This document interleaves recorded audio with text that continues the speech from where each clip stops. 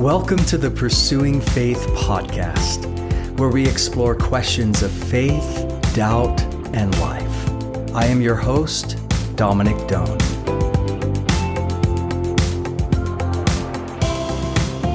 Hey everyone, in today's podcast, we're going to be diving back into the Gospel of John. And we're going to talk about those moments in life when God shows up suddenly. Did you know that the word suddenly is found 87 times in the Bible?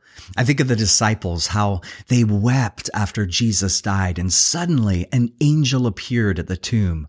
Or how they walked on that dusty road and suddenly he appeared on the way to Emmaus. Or they prayed in Acts 2 and suddenly the Spirit of God came down. God is a God of suddenly. And as we're going to see today, in your life, in my life too, we need to watch, listen, and prepare because our next open door is closer than we think. Well, speaking of open doors, real quick, I just want to let you guys know about some things that I'm really excited for 2024. The first part of the year, I'll be speaking at the Thrive Bible Conference, January 21 through 24 in the Sacramento area, Bayside Blue Oaks in February, Maranatha Chapel in San Diego. And then the last week of February and the first week of March, I'm going to be part of an event that's tailor-made for communicators and pastors. The first one is February 26th through 28th in Palm Springs, California. I'll be joining a team of leaders to discuss preaching and communication. We're going to be talking about vision casting, sermon prep, delivery, the challenges that communicators face in 2024. And then the next event right after that, it's going to be in Palm Springs as well, and it's a coaching retreat, February 28th through March 1st. And there we'll be unpacking key issues in ministry and leadership. Now, both of these events are by invite only, but if you're a pastor, a communicator, or a leader, I want to encourage you, email me personally at dominic@pursuingfaith.org. I'd love to chat with you about it, answer any questions, and get you an application and more information. Well, with that, let's dive into today's message from John chapter 5.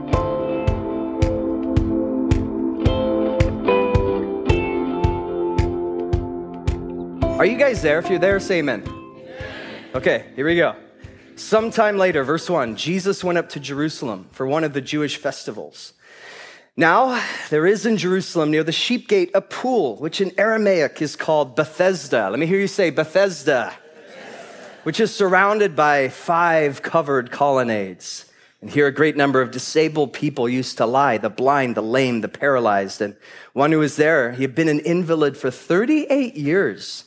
And when Jesus saw him lying there and learned that he had been in this condition for a long time, he asked him, notice this, we'll come back to it, do you want to get well? Sir, the invalid replied, I have no one to help me into the pool when the water is stirred. While I'm trying to get there, someone else goes down ahead of me. And Jesus said to him, get up, pick up your mat, and walk. And at once the man was cured. And he picked up his mat and he walked. And the day on which this took place was a Sabbath. And so the Jewish leader said to the man who had been healed, it is the Sabbath. The law forbids you to carry your mat. They're more concerned about their laws and their rules than here's a guy who just got healed. For 38 years, he'd been unable to walk. And Jesus heals him. And they're like, you broke the law. But he replied, the man who made me well, he said to me, pick up your mat and walk. It's Jesus. He's the one that did it. And so they asked him, who is this fellow who told you to pick it up and walk? And the man who was healed had no idea who it was, for Jesus, notice, Jesus had slipped away into the crowd that was there, #ninja. And later, Jesus found him at the temple, and he said to him, see, you are well again, stop sinning, or something worse may happen to you. And the man went away, and he told the Jewish leaders that it was Jesus who had made him well. God, I pray that your Spirit would just move in this gathering. I really believe there's something special that you want to do here. There's some people that you want to speak to. And I pray, God, that I would just get out of the way, that it would be your heart 100% that is conveyed, and that your Spirit would just break our hearts open to receive whatever it is that you have for us. We love you. Thank you for the power of your word. May pray this in Jesus' name. And everyone said, Amen. So it begins by saying that Jesus, he went up to Jerusalem for one of the Jewish feasts. Now, you need to know this in the ancient world, and it's true to a certain point today. The Jewish calendar, the Jewish liturgy really revolved around the cycle of feasts and festivals. One example of this would be your favorite book in the Bible, Leviticus. In chapter 23, it actually gives us a list of what these feasts and festivals were. So if you're taking notes, you can jot this down. The Sabbath, Passover, the Feast of Unleavened Bread, the Feast of First Fruits, the Feast of Weeks, the Feast of Trumpets, a Day of Atonement, the Feast of Booths. And if that wasn't enough, a few years later, they actually added a couple other feasts. You have the Feast of Purim, which is a real fun one, actually. I was in Israel a couple years ago during this time. People dress up. It's really cool. That's in Esther. And then you have the Feast of Dedication. We'll see that in John chapter 10. Now, if we have time, which we don't, we would actually go through these feasts and talk about what each one represented. And this is just something, a little homework assignment, something for you to look into. It's really, really fascinating. But in a nutshell, each of these feasts and festivals was a time for them to recenter themselves in the story of God. They would last for days, mostly. Some of them involved a pilgrimage to the city of Jerusalem. It was a time to make sacrifice. It was a time to repent. It was a time to worship. It was a time to be with family. And what I love most, it was a time to eat really good food. Food was a huge part of these festivals. So they're celebrating, they're worshiping, the barbecue's on, they're enjoying each other's company. And this is what I love about this, because, a lot of people, they look at the Bible and they're like, man, the Bible is just so many rules and laws and it's super oppressive. But when you actually read what the Bible has to say, what you find is just like that song which we sang, which I love, is actually, it's a good father who loves his children, who cares for his children. And over again in his word, Leviticus 23, one example, he's like, I command you, have fun.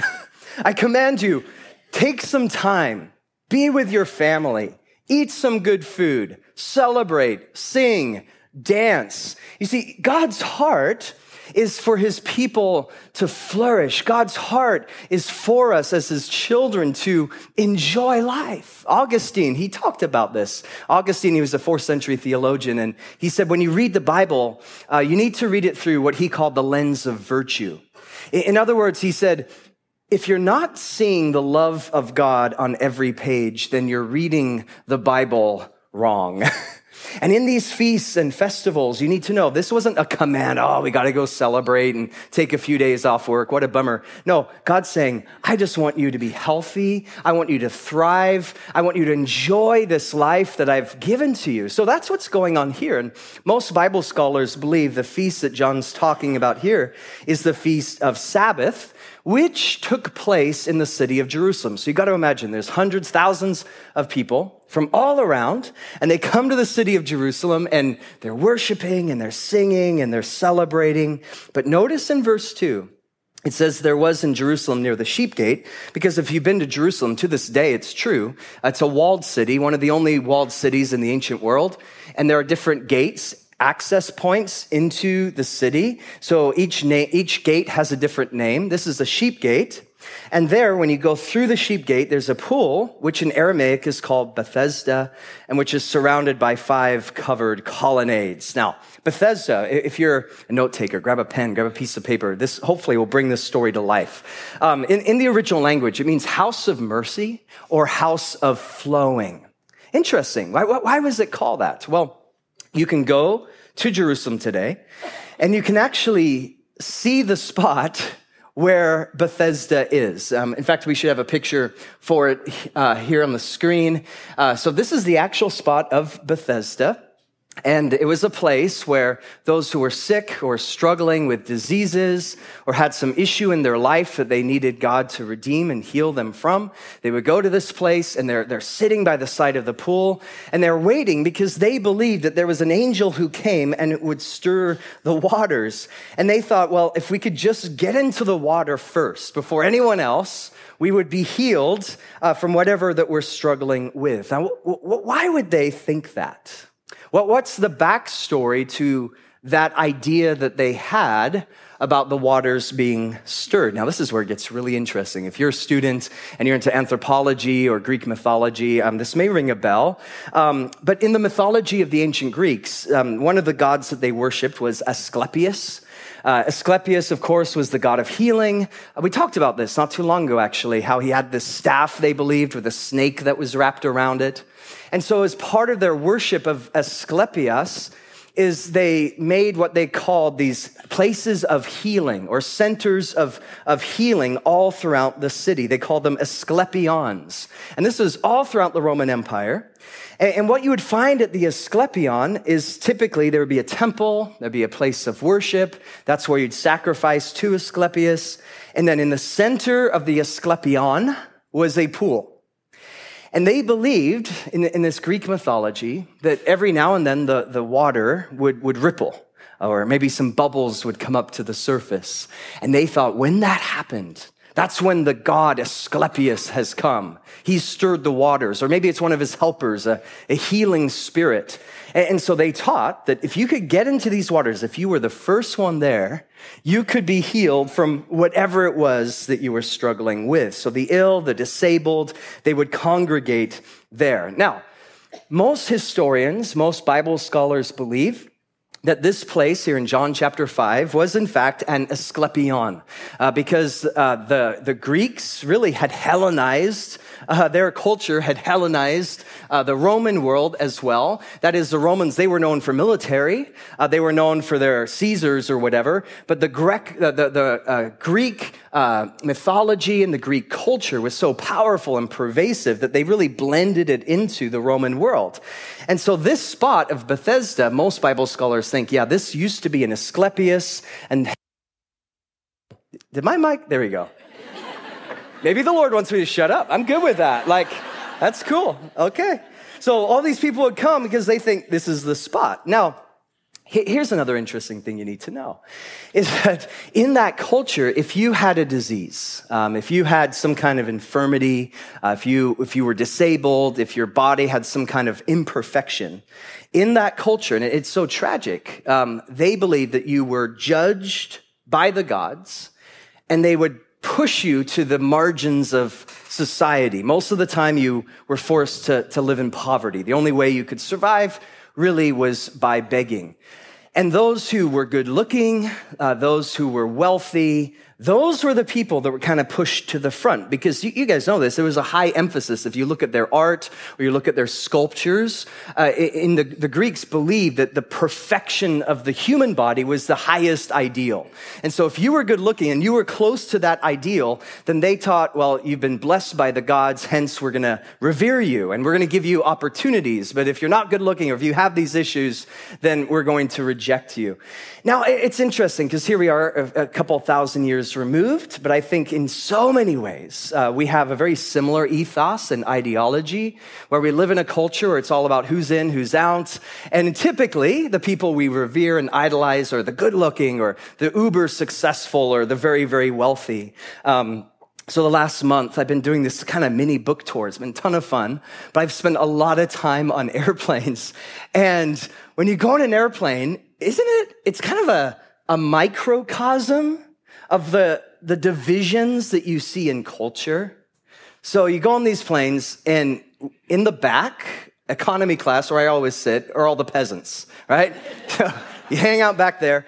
And then you have another class, right? If you have a little more money, you get to sit in business class, right? And their seats are a little bigger and a little more cushy. Maybe you get your own screen or whatever. But then there's one more. There's one more class, which I've never been, but I wonder about it. Behind this veil of champagne, somewhere towards the front is first class. And you just wonder, what's happening there? It just seems so magical, right? And does their part of the plane land before we do? It's just incredible.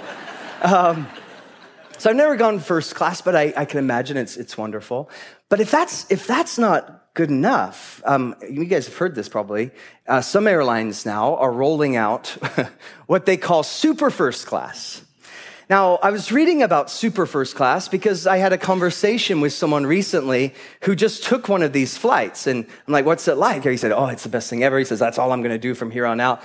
And it's not just you get your nice seat, you get your own, basically, apartment. It's like has these 3 different rooms in it. You get your own chef, you get your own butler, you can take a shower. It's like absolutely incredible. And it's all for the low, low price of starting at $30,000. So I'm like, wait a minute, I'm talking to this guy like, okay, you just spent 30 grand just on one flight, one way. Seriously? He's like, oh yeah, it's the best thing ever. I'm like, really? Like what you could do with $30,000? You could buy a car, down payment for a house. You could even shop at Whole Foods. I mean, it's like, wow, amazing. So in this culture that we live, we like to think of ourselves as, yeah, we're so progressive and we're so much better than they used to be in the ancient world. I don't really think so. We're still about idolizing people and really marginalizing those who we don't think are very important. But Jesus, what I love about Jesus, he didn't play by the rules. He shows up and he didn't care if you were rich or poor. He didn't care if you were whatever race you were from or whatever it was that you were struggling with. He just was an equal opportunity lover of people. And in fact, I would argue the people who are most broken and most hurting and most persecuted, those were the people that Jesus wanted to spend time with. Mother Teresa, truth bomb here. Mother Teresa, she's like, we can be really good talking about the poor, but we don't actually talk to the poor. And Jesus, he talked to the poor. He not only did that, he went to the very places where they were hurting the most. Jesus runs to the people that we run from. And here's a guy that for 38 years, he's in the same spot. He's hanging out by the pool. That's a long time. 38 years of dashed hopes. 38 years of how long, God, are you going to let this happen? 38 years, I just want to walk. 38 years begging for his food. And Jesus shows up and everything changed. He said, get up, take up your mat and walk. Notice Jesus is asking him to do something that was technically impossible. That's the problem, Jesus. I can't get up and walk. But then it says, verse 9, check this out. Oh, this is huge. Immediately, the man was cured. So you got to grab a pen, a piece of paper, or hopefully your phone on airplane mode and jot this down on your notes app. The word immediately in the Greek language, which is the language of the New Testament, is the word eutheos. Let me hear you say eutheos. It means suddenly or at once. 36 times we see this word being used. It's one of Jesus' favorite things, actually. All throughout his ministry, we see God showing up, and in a moment, in an instant, suddenly, at once, things are turned around. Here's a few examples. In Matthew chapter 8, verse 8, is that your alarm clock? That's awesome. Time to wake up. This is it. We're in church. That's so rad. Oh, man. Matthew 8, verse 8, Jesus met a leper. Now, you guys know this in that culture. If you have leprosy, you were considered unclean. Like, think Llama movie, no touchy, right? You don't get near a leper. But what does Jesus do? He touched the leper. He touched the leper. And it says immediately, at once, the man's leprosy was cleansed. Or you have Matthew chapter 14. Jesus walks on water. Peter's like, I want to do that too. And so Peter gets out of the boat and he starts to walk on water. And then he gets freaked out because he sees all the waves and the wind that's blowing, the rain that's coming down. And Peter, he starts to sink. And it says immediately, Jesus reached out with his hand, grabbed Peter. Just one arm curl, sets him in the boat. He's like, bro, do you even lift, right? That's what it says in the Greek. Puts him in the boat. And immediately, everything changed. In one moment, he's drowning. The next, he's back safe in a boat. Or Matthew chapter 20, verse 34. Jesus met a blind man. And it says he's filled with compassion. And he touched him. And immediately, at once, eutheria, he received his sight. In Mark 7, Jesus does the same thing with the deaf man. And immediately the man's ears were open. Now, we could do a whole study on a theology of healing, but you guys know this. Sometimes when the Lord heals someone or a marriage or a situation or a crisis, sometimes the healing is incremental. Sometimes it's step by step. Sometimes, in the words of Eugene Peterson, it's a long obedience in the same direction. But there are other times when God shows up in a relationship, at work, in your own financial situation, in ministry, where it's immediate. God just does something immediate. It's sudden. In this ministry called Happy Home for the Handicapped. And the stories there are just absolutely breathtaking. Some are tragic, some are beautiful. But we have some slides to show you of what you guys are doing in India. I just heard a few days ago this incredible story of a young girl there who her name's Moana. Beautiful name. And Moana literally means, in India, silent one. And her family, she's very young, her family abandoned her. So she had nowhere to go. She's living on the streets. She's traumatized, just going through horrific things. One day, someone is driving through these streets and they see Moana wandering around, just confused, in a daze, wandering in and out of traffic. The Lord speaks to their heart, like, you need to stop and go see what's happening. They pull over, they have a conversation, they find out what's happening, that she didn't have a family, that she had been abandoned, brought her to the house that you guys are supporting. And the house was able to adopt her. This is all recent. This is so cool. Was able to adopt her. And as we sit here right now, they're giving her an education. They brought in a speech therapist because of her trauma, things that she's gone through. She was the silent one, just like her name. She was very, very quiet. But they brought in a speech therapist, and she's getting all this training again because of what you guys are doing and her giving. And I just heard, Tom told me this a couple days ago. This is so cool, is that Moana, silent one, is now the life of the party.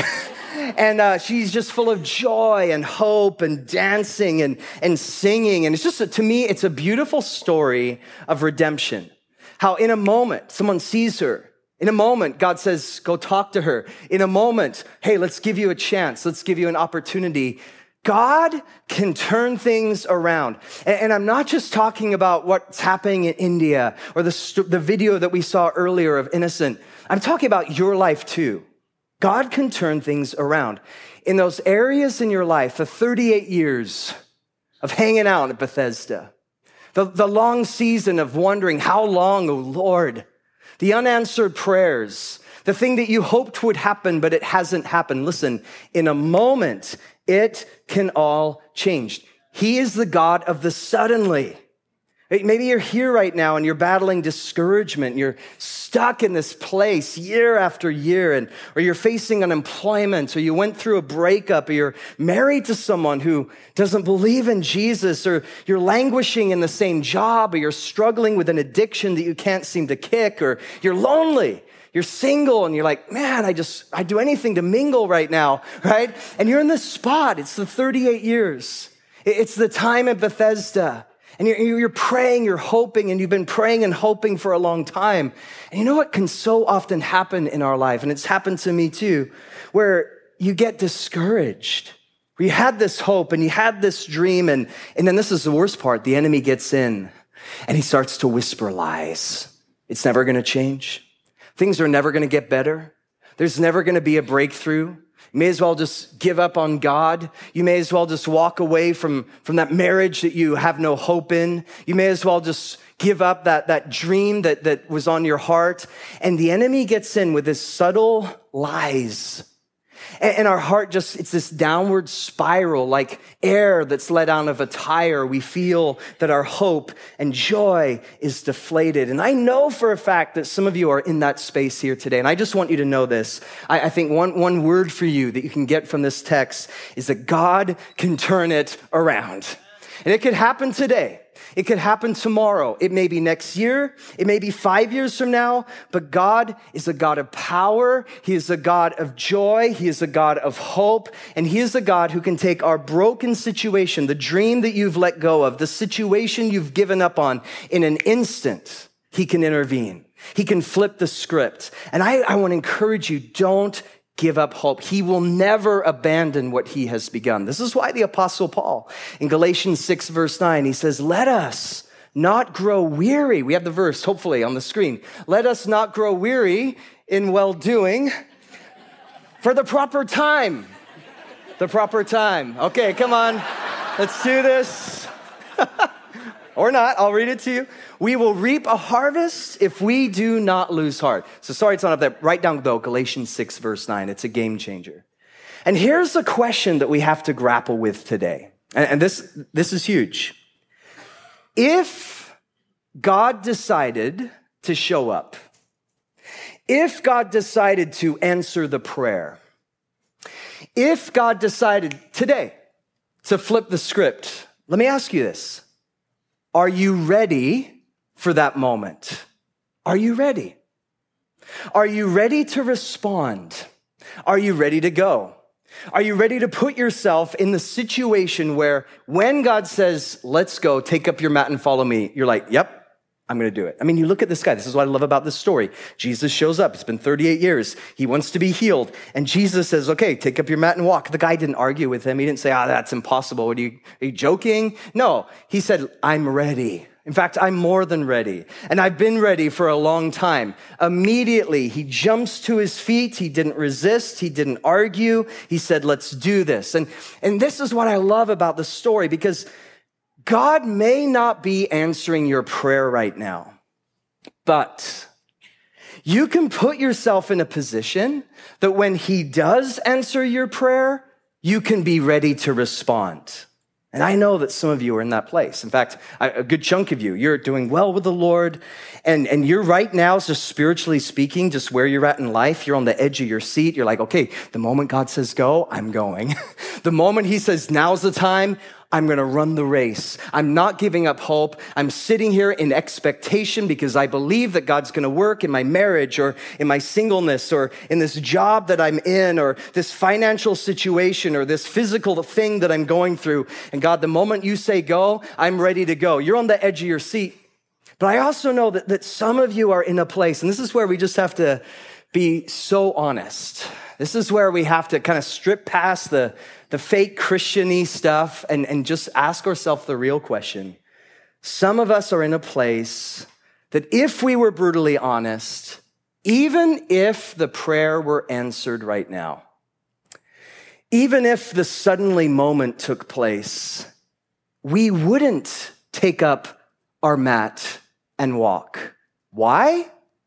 Because you're not ready to change yet. You're not ready to go yet. Oh, you might be acting like you are. And we might come to a place like this and, I'm following you, Jesus. I'm giving it all to you. But if we're honest with ourselves and with God, you've kind of gotten stuck. You're in this place of just mediocre Christianity. And I just wonder if some of us, the Lord is saying, now's the time, take up your mat and walk. But you would rather be in this place of mediocre, comfortable Christianity because you've been there for so long that even if he says go, you're like, I like the pool. I'm getting a tan. It's kind of nice here. So recently I had coffee with a guy who, it's an interesting conversation. I can share this story with you because he doesn't go here anymore, and you'll see why.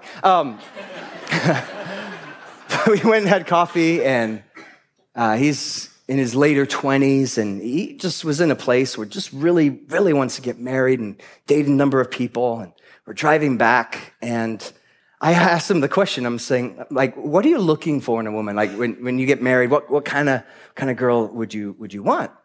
And it totally caught me off guard because his response was, well, he reached into his wallet, he opened it up, and he pulled out a piece of paper, and he had written a list. So he carries this list with him. And I thought it would be 3 or 4 things. It was 30 or 40. And so right around number 20, 22, I'm like, now I know why you're still single. Because he's just like, I'm looking for this, I'm looking for this. And it's like these expectations are way, way, way too high. I'm like, you're describing my wife. I've already married her. So when he was done reading this thing, I asked him the question.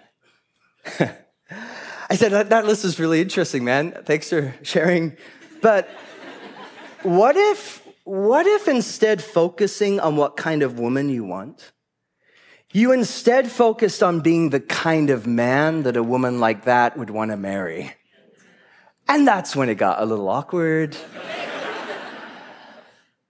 Because it hit me like he had spent all this time trying to craft what he thought the perfect girl would be like.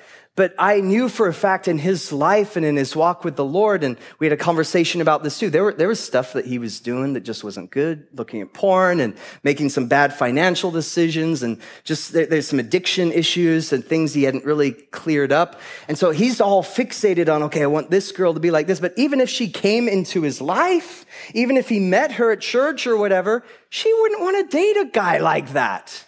He wasn't ready. That even if this suddenly happened, even if that moment of like, okay, the Lord's like, this is your time. Here she is. Here's the opportunity. Take up your mat and walk. He's like, I'm not ready. I haven't prepared myself for this moment.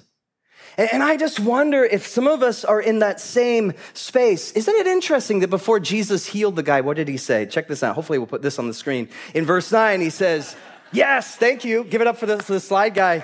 Awesome. He asked the question. And I want you to ask your neighbor this question. Do you want to get well? So ask your neighbor that question right now.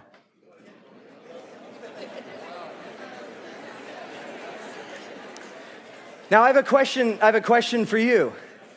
Because when I first read that, my initial response, and maybe your initial response too, is that's kind of insensitive, Jesus. I mean, here's a guy, he wanted to walk. Here's a guy who's sick. Here's a guy who's desperately wanted a normal life.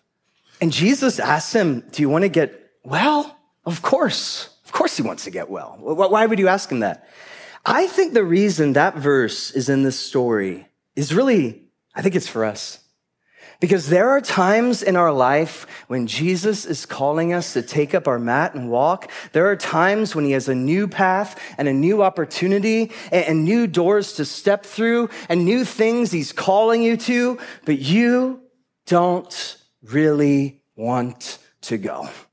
You've been saying you want to. You've maybe even been praying for it, acting like it, but you know deep down you're not ready to change. I like my spot by the pool. I kind of like where I'm at right now in life. Oh, I know God has more, but I'm so used to the predictable that I'm really not ready to step into the unpredictable. And you lose God in the mediocre Christian life when instead he's calling you to step through the threshold of change and opportunity and growth and new things and mountains to climb and vistas to look upon and challenges and growth and opportunity and being stretched. Do you want to get well? Really? Do you want to get well? I was reading a few days ago the story of Pharaoh, and I'll invite the worship team up right now. Pharaoh, as you know, he held the children of Israel bondage as slaves. Moses, he shows up and he's like, hey, I want you to let these people go free. And Pharaoh's like, no way, they're staying here. And so Moses says, okay, there's going to be some plagues. And you guys know the story. There are all these plagues. Some of them were really bizarre. There's blood and lice and there's fire and locusts. But I think one of the weirdest plagues was a plague of frogs. Could you imagine? The entire land of Egypt is covered, blanketed, carpeted with frogs. Everywhere you go, you're stepping on these things. And Pharaoh, of course, hated that. So Moses, he goes up to Pharaoh and he's like, hey man, do you want me to ask God to get rid of the frogs? And Pharaoh's like, yeah, obviously, get rid of these frogs. I don't like them. And then Moses asked the question. It really struck me. It's so interesting. He said, when would you like the frogs to go? And do you know what Pharaoh said? Does anyone know? Yeah, he said tomorrow. What? If it were me, I'd be like, now? Yesterday? He said, tomorrow. I'm not ready. Give me one more night with the frogs. And it's crazy, but how many times do we do that in our own life? Where we know there's more. We know there's doors to step through. We know there's opportunity to seize. We know he's calling us to take up our mat and walk. But give me one more night with the frogs. You're dating someone. You know that person is not good for you. You know they're leading you down this path that's just destructive, and the Spirit's been warning you. Your friends have been texting you. and you're like, but I'm not ready, it's too hard, just give me one more night with the frog, right? Maybe it's an addiction, maybe it's a sin, maybe it's pornography. And you know it's destroying you, it's ruining you, it's just sabotaging you in your walk with God. You've been there long enough. 5 years, 10 years, maybe some 38 years, the same addictions, the same way of living, the same bad decisions. And you pray, oh Lord, set me free from this. Lord, I want to live a different kind of life. But to be honest, you're not ready. You're not ready. One more night with the frogs, man. Kind of like it here. Maybe it's your health and you've been seeing a doctor and he's like, you got to make some changes because if you don't, their life's going to be a lot shorter. You got to change things up. You got to exercise more. You got to eat better. And you're like, yeah, sounds great. Spirit's willing, man, but the donuts are sweet, right? Give me one more night with the frogs. Maybe it's just life and you're in this job right now, you're in this career and it's okay, but you know you could do more. And people who are close to you, they're telling you the same thing. And maybe there's some opportunities that have presented themselves and it's gonna take risk, it's gonna take boldness, it's gonna take courage. But you're like, I kind of like the predictable and sure, it's not ideal, but man, it's by the pool, I'm used to it and I can do it with my hands closed. That's fine, but there's more that God has. Do you want to be made well? Do you want to be made well? Some of you, it's time for you to get up, take up your mat, and follow Jesus. It's time for you to stop kicking the tires and being on the outskirts of your life with him and not really going all in. And Jesus is saying, now is the time to follow after me. Whatever that is and whatever that looks like, it's time to say goodbye to the normal and the predictable and the mediocre and just stuck in the rut and get up now. Take up your mat. Let's go. Let's do this. In the book of Hebrews, it says, today, if you hear my voice, do not harden your heart. So I just want to ask you, do you hear the voice of the Spirit speaking to you today? And you've been hearing it for a long time, and he's been speaking to you about that issue for a long time. For some, it's been 38 years. And hear my heart here. I think God brought you to this place to encourage you on one hand, but also kind of as a warning, because the opportunity and the invitation that God gives you to now take up your mat and follow me, it doesn't happen every day. And you keep saying no, and you keep resisting, and you keep putting it off. I'll clean up my act next week. I'll get rid of that addiction next year. Then I'll do it. I'll fix that relationship tomorrow. No, I think that God is warning some of us saying, no, this is it. This is the time. This is the window of opportunity. What are you gonna do? Take up your mat and follow me.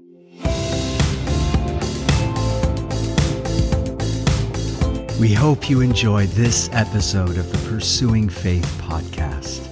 If this ministry has encouraged you in some way, would you consider leaving a review on iTunes or your favorite podcasting platform? That would help a ton in getting the word out. Also, if you want to partner with us or see what we're up to, check out our website, pursuingfaith.org.